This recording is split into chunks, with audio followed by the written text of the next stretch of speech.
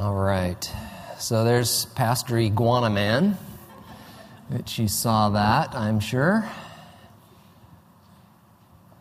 Switch gears here from Nicaragua back to Washougal. There is an informational meeting right after the service. You can find it. They'll start up in the conference room up there, and I think usher you off to a secret location. But anyway, we're going to first of all look into God's Word today. Anyone? How many of you like to play Monopoly? Awesome. Yeah. See, most of you do. And then anyone really does not like to play Monopoly? Yes. See, there's a few. Yeah, but they always made you play anyway, right? So that's kind of the way families work. Lots of you love to play Monopoly, but here's the more challenging thing. Anyone willing to share their just a little bit of their strategy for winning Monopoly?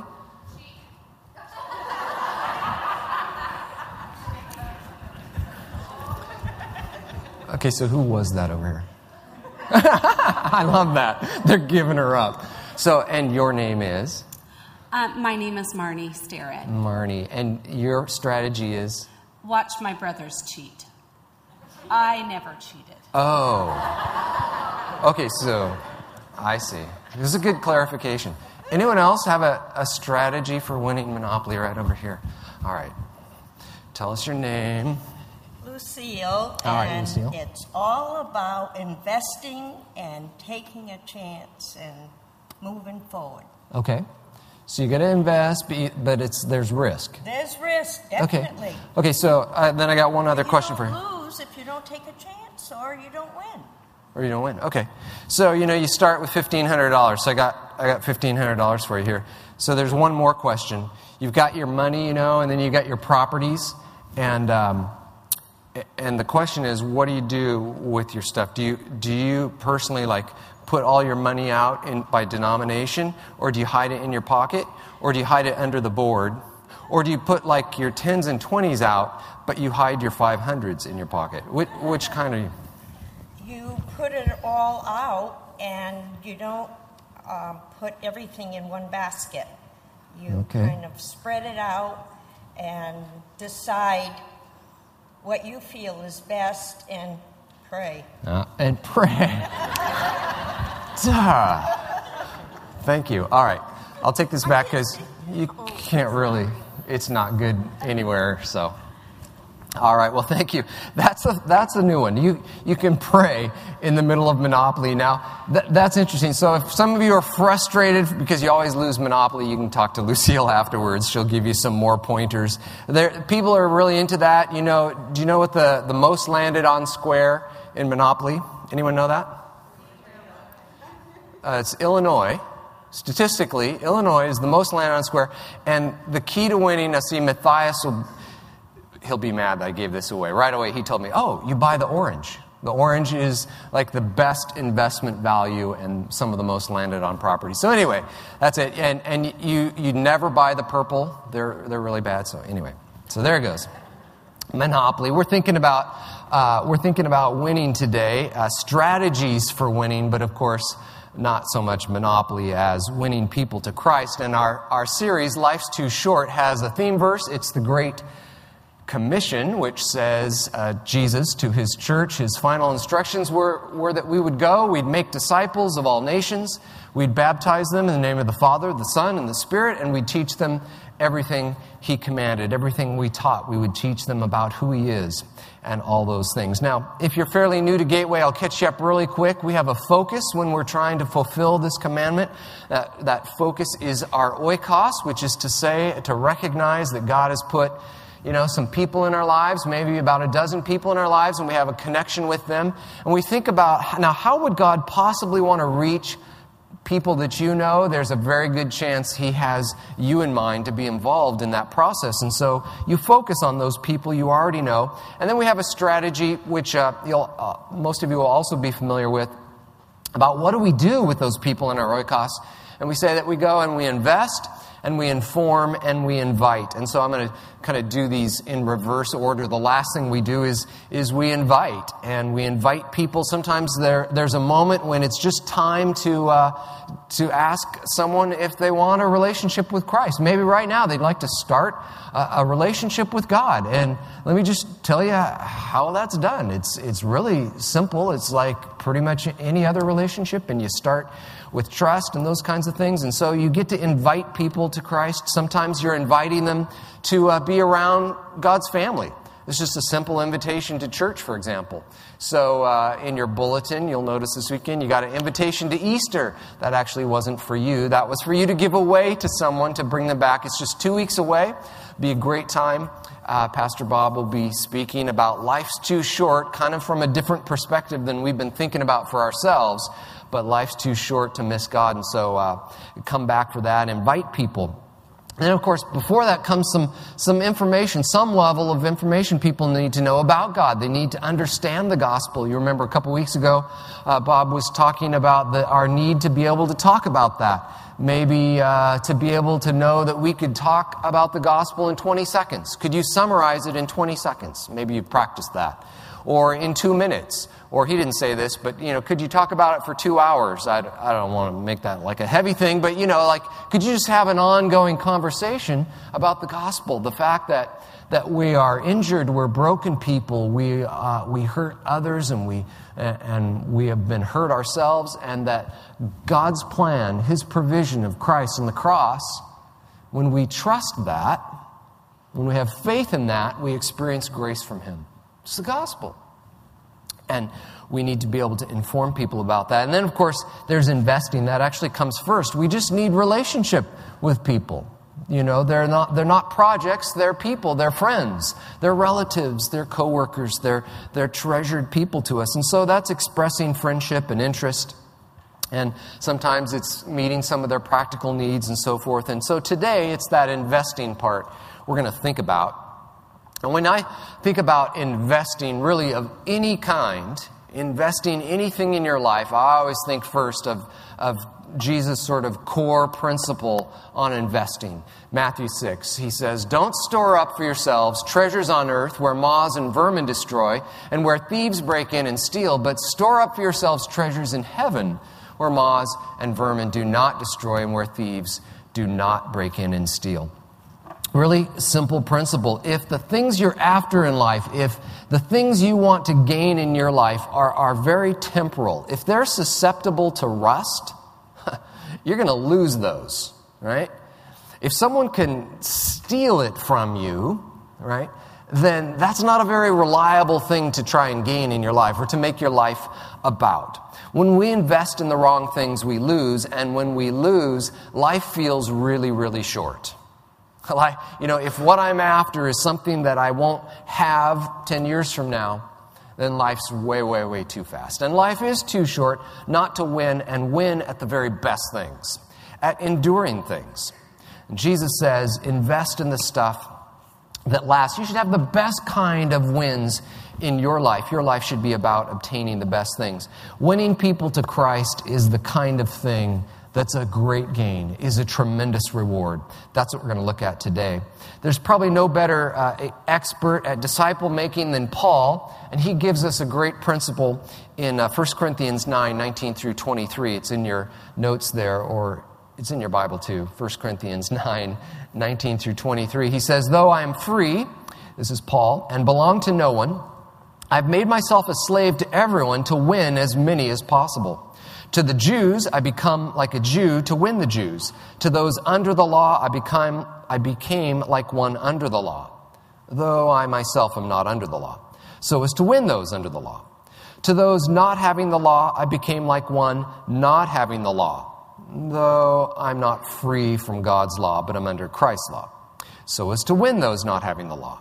To the weak, I became weak to win the weak. I've become all things to all people so that by all possible means I might save some. I do this for the sake of the gospel, that I may share in its blessings." Now, in that first verse, we find a great strategy for winning people and winning the very best things in life. It's there in verse 19. He says, I'm free, though I'm free and I belong to no one. I've made myself a slave to everyone to win as many as possible. He mentions several things in here that I'm going to kind of try and unpack for us in a sequence. The first thing would be to take inventory. Now, when you play Monopoly, I was thinking there are some things that you just hear. There's some really common sounds. I could have probably not mentioned Monopoly, given you a soundtrack of this, and you'd know what I was talking about. For example, right? And do you have someone in your family who just thinks like the dots are going to wear off if they shake them long enough or something? Just like you got to really shake those up. And so you hear that, right? Here's another sound you hear in Monopoly, right? And somebody, gouging the board all along. Right? And then you hear this, right after this, you hear, I own it. Right? Pay. I want pay. And let's see, what else you have? Oh, you hear people, 2, 3, 4, 5, right? Because you're constantly counting your money, right? You can't win the game, and sort of Lucille I don't know about Marty with cheating, but anyway, with Lucille, it's definitely like you need to think about this, and you need to constantly sort of keep track of how much you have. Now, this is the whole bank, so obviously you've won if you have that stack. Now, in life, it's really good to take inventory as well. And that's sort of what Paul has done here with his statement that I'm free. He says, I am free. He has lots of resources and assets at his disposal when he thinks about investing. What's he thinking about? Well, he could have in mind here that he's a Roman citizen, that he has lots of legal rights and privileges that come as a citizen of Rome. And kind of when you read his life story and his ministry, you see that popping up as a theme from now and then. And it comes in handy to him in spreading the gospel that he's a Roman citizen. He could be thinking just sort of the straightforward meaning. He's a free person. He lived in a society where there was still slavery, and he's like, that's not me. I'm a free person. I can travel. I have opportunities. I can make choices where I go and what I do each day. I'm free to choose those, and that's a resource at my disposal. He could be thinking spiritually as well, that I'm free in Christ. Paul writes about being free in Christ. He writes that, for example, that we have every spiritual blessing in the heavenly realms. It's ours. We possess that in Christ. In our relationship to God, we have every spiritual blessing in the heavenlies. We're fabulously rich, spiritually speaking. He could be thinking about that. So, for example, if you just thought about being securely loved, he could view that as a resource.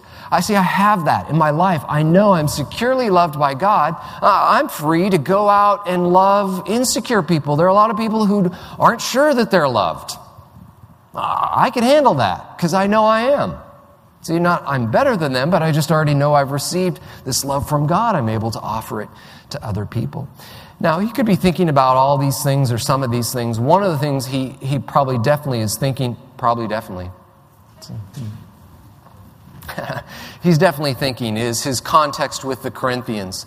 And that is, he has talked about in the previous 2 chapters that there is a principle really kind of all through life that teachers have a right to be supported by students. Students should support their teachers. So, when you go to college and you're paying a lot, you're supposed to support your teachers anyway. That's a biblical principle and principle in life. But he tells the Corinthians, when I came among you, though I had a right to be supported, that you would help take care of me, I tried not to do that. He was trying to remain free of how that sometimes can kind of complicate relationships. Even though it's the right thing to do, he was like, I was just trying to remain free so that I had the maximum possible kinds of freedoms so that I could pour them back into you.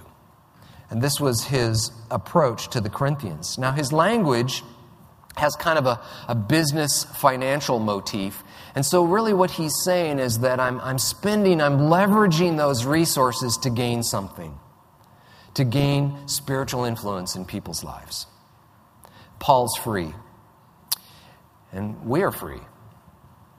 And it's a good idea that we take inventory as well.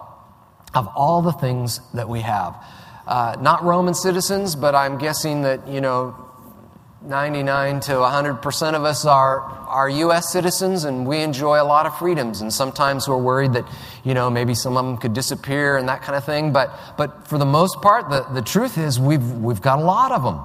And you see, those are assets. Those gives us freedom that we can use in good ways.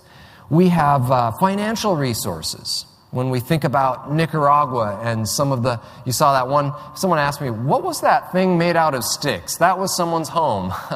That was someone's house. And so even among us, people who are the most financially struggling here are still, we have a lot, compared to some. And so we do have access to things. And we have personal abilities, and we have those same spiritual blessings, all the blessings in the heavenly realms.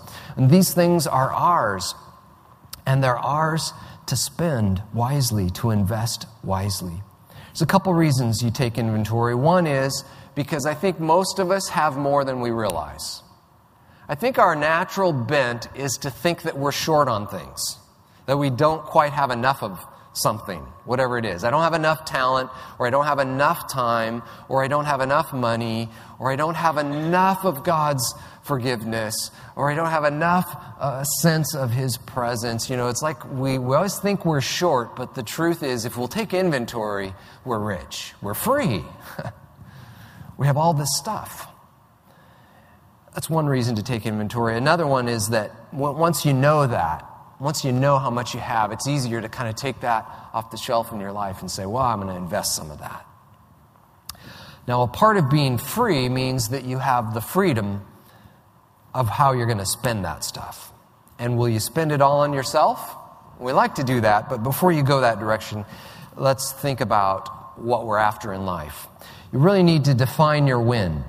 Now, when you play Monopoly, imagine, I don't know if it's in the home where you grew up, or maybe you've got kids right now, or maybe you have friends you play Monopoly with. Just think of that setting, picture that setting, and who is it that's sitting around the table with you, right? Now I don't even know who that would be, right?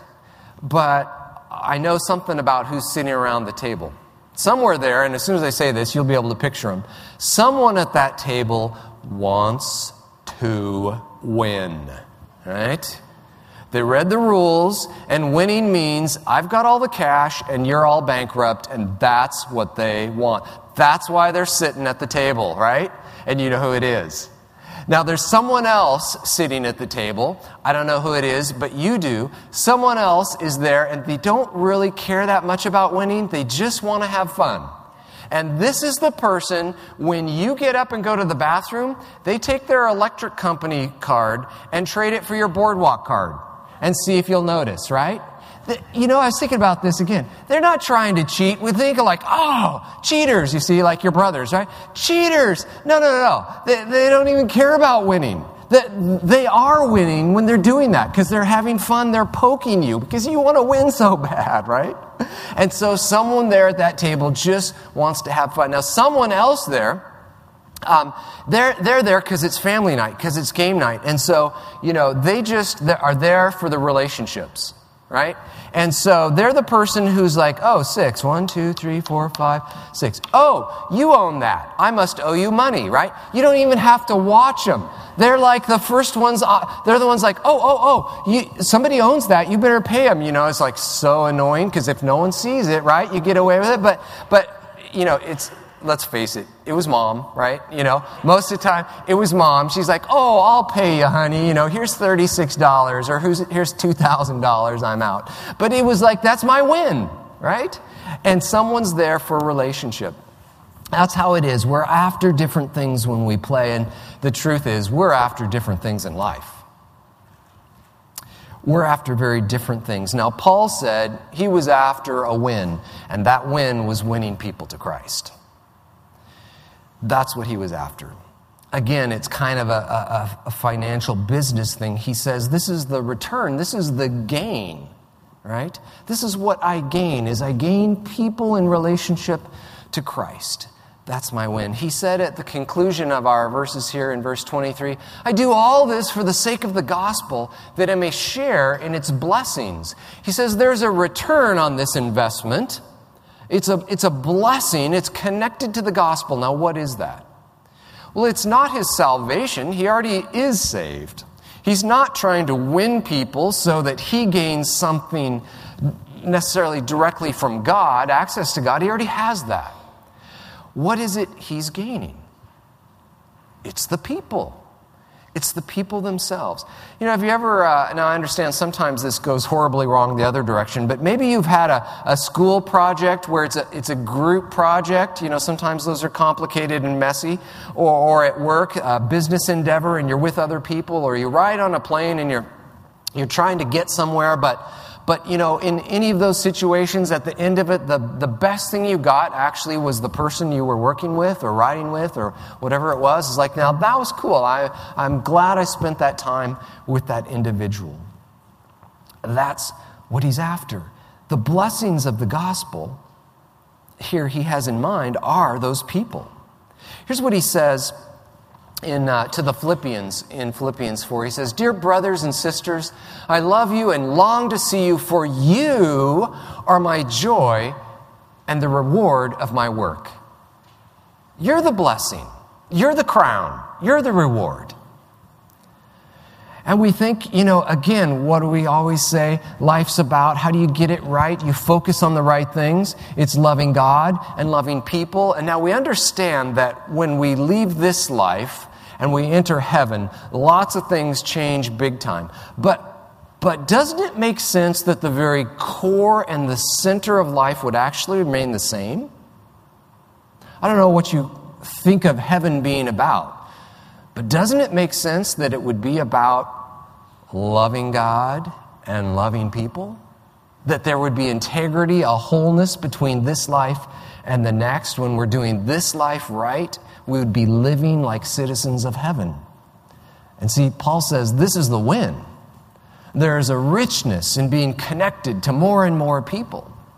And when I get there, he says, brothers and sisters, you're just going to be my reward.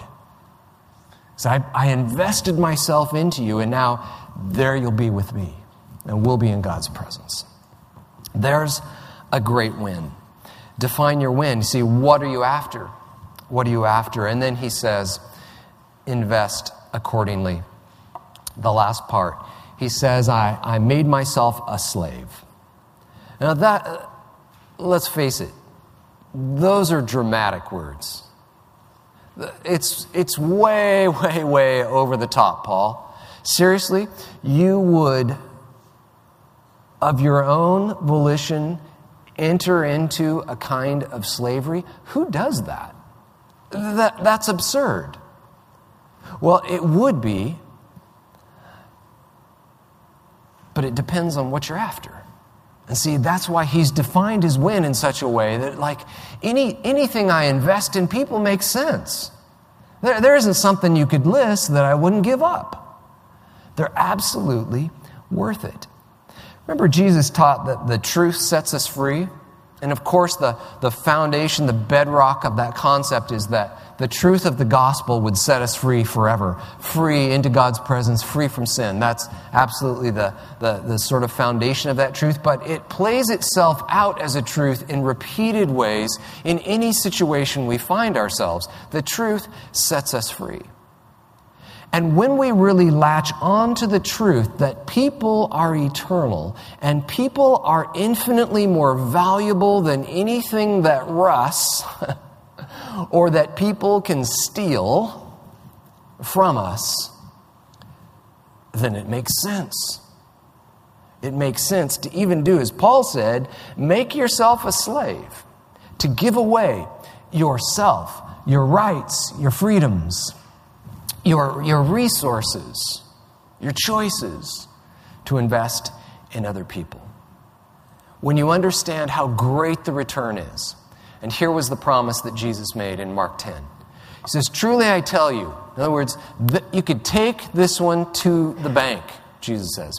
You plan your life around stuff. When Jesus says, truly I tell you, It's like, you'll find this is dependable. Jesus said, no one who's left home or brothers or sisters or mother or father or children's or fields or boardwalk or park place, no one who gives up stuff for me and the gospel will fail to receive 100 times as much. He's the banker. He's in charge of the interest rate that you get on your investment. And there's never been a more generous manager of your portfolio than Jesus. 100 times as much. No one will fail to receive 100 times as much when you invest for the gospel. A fabulous return. And so suddenly, really dramatic kinds of investments begin to make sense. Right? I'm looking at the Johnsons over here. Who in their right mind puts everything in storage or sells it all and takes 2 young children to Indonesia? You guys are just crazy. She's agreeing. You're not supposed to agree. You guys are worldly absurd. Investors, 100 times as much. They're just frankly going to receive a bigger return than I am. When we get there, they're going to receive more than I am. Jesus says it will not fail. So invest according to his promises when you really believe it. Now, Paul goes on and he gives some examples. And he has a couple purposes for this. First of all, he wants to illustrate his principle. He's like, what I see is I see these people, and I know their value, and I'm willing to invest anything in them, and so I do that. I make myself a slave. And he says, to the Jews, I become like a Jew to win the Jews. Now, he's going to illustrate the principle, but he's also having to defend his actions, because he's got some people going, Paul, what in the world are you doing? It's been confusing for people. Let me point it out to you. You don't have these verses in front of you. I'm just going to read them real quick. But Paul's been some people have found him confusing. Like they think he's really inconsistent with some things. And when he's referring to the Jews, he's probably thinking at the very least, maybe more than this, but he's probably thinking about circumcision, which was the sign of being Jewish, right? So this came as a part of the covenants in the Old Testament. And there's lots of debate still going on in the first century about that. And so in Galatians 5, we have Paul stating a principle, just kind of flat out. He says in Galatians 5:6, in Christ Jesus, neither circumcision nor uncircumcision has any value. It just doesn't matter. The only thing that counts is faith expressing itself through love. That's what counts. Faith expressing itself through love. So circumcision, it just doesn't matter, right? I don't care. So he states that principle.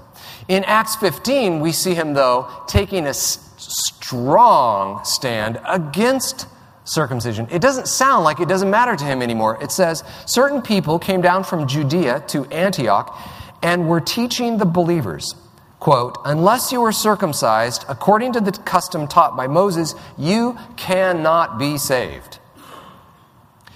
This brought Paul and Barnabas into sharp dispute and debate with them. Paul's like, whoa. Absolutely, no way. So at first we have him like, it doesn't matter. And now we're like, no, absolutely not. And then one chapter later in Acts 16, look what happens. It says, Paul came to Derbe, then to Lystra, where a disciple named Timothy lived, whose mother was Jewish and a believer, but his father was a Greek, was a Gentile. The believers at Lystra and Iconium spoke well of Timothy. Paul wanted to take him along on the journey, so he circumcised him because of the Jews who lived in the area, for they all knew that his father was a Greek.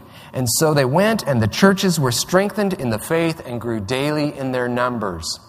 So you can see how people will be like, so which is it, Paul? How does this all fit together? And I think he's saying that, well, by virtue of this principle. It's like, here's what it is. It doesn't matter, but if someone's going to say you need to become a Jew before you can become a believer or God's child, I'll absolutely fight that, resist that to the end, because that's not part of the gospel. It is faith. It is grace, period. And so he will oppose that if it's going to be imposed on other people, even though it doesn't matter. And it's because it doesn't matter. But, you see, he even calls it, in Galatians, a freedom. We're free from that. We're free from the signs of the old covenant. But he says, my freedom is now something I can invest. Right? And since they were going to some Jews, and Timothy had a Greek father and was known, therefore, as a Gentile, that's a freedom he could give up in order to win the Jews. It's probably what he's talking about. He goes on, probably the same group, but maybe a different issue. He says, to those under the law, I became like one under the law. He clarifies, I myself am not under the law, the Old Testament law, so as to win those under the law. He's probably talking about the same group, but maybe a different issue. It may very well be food, but it's the same thing, and we know Paul has said similar kind of things. The kingdom of God is not about food or drink, right? It doesn't matter. You can eat stuff, you cannot eat stuff. It just doesn't matter either way. You're free to eat stuff, right? But he says that freedom is a resource. And I will absolutely invest that. If I am with Gentiles, I'll eat what they eat to connect with them, to invest in their lives. If I'm with Jews, he's like, I'm kosher, right? I'll do that so that I can build relationship with them. Then he switches gears to kind of the flip side of this one. He says, to those not having the law, I became like one not having the law. Has to bring this little clarification because he's also been accused of this. Though I'm not free from God's law. In other words, I'm not a lawless person, but I'm under Christ's law. In other words, I don't follow commandments. What I follow is the love of Christ. And the love that comes to me within the gospel motivates me to live by love. So I'm able to give things up for people. It's not about eating something or not eating something. It's about doing what's loving. So he says, I'm still not a lawless person. But I do that to win those not having the law. One more, he says, to the weak, I became weak to win the weak. Probably referring to saying, I'll just relate to any kind of socioeconomic group. Poor, people who think they aren't wise, doesn't matter.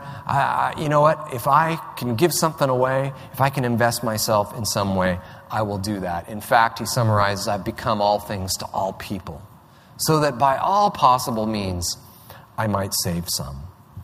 So you'll see in your notes there's a little worksheet for you to carry on, kind of Paul's principle, to be thinking, now who am I praying for? Who is it in my oikos I'm really focused on right now? And you're going to think about two things. What are my resources? What do I have at my disposal? What practical need could I meet in their life?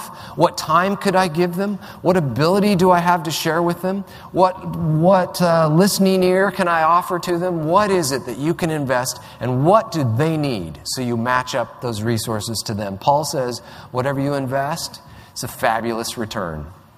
It's a great win. It's a great thing to set your life about. It absolutely will be reliable. He says, I do all this for the sake of the gospel, that I may share in its blessings, and they will be abundant. Let's pray. Father, we thank you that you encourage us.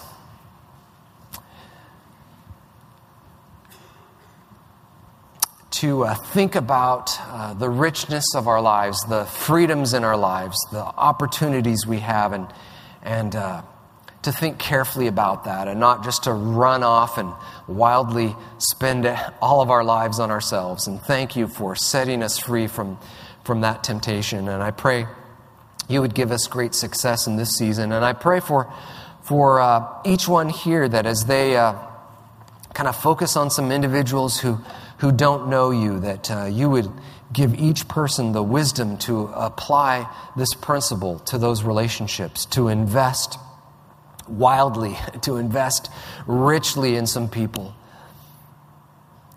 and to see that you are at work in the midst of that. That we don't just do this on our own, but we go with the blessings, with the power of the cross and the blessing of God our Father. We desire to do that, Father, to share in the blessings of the gospel.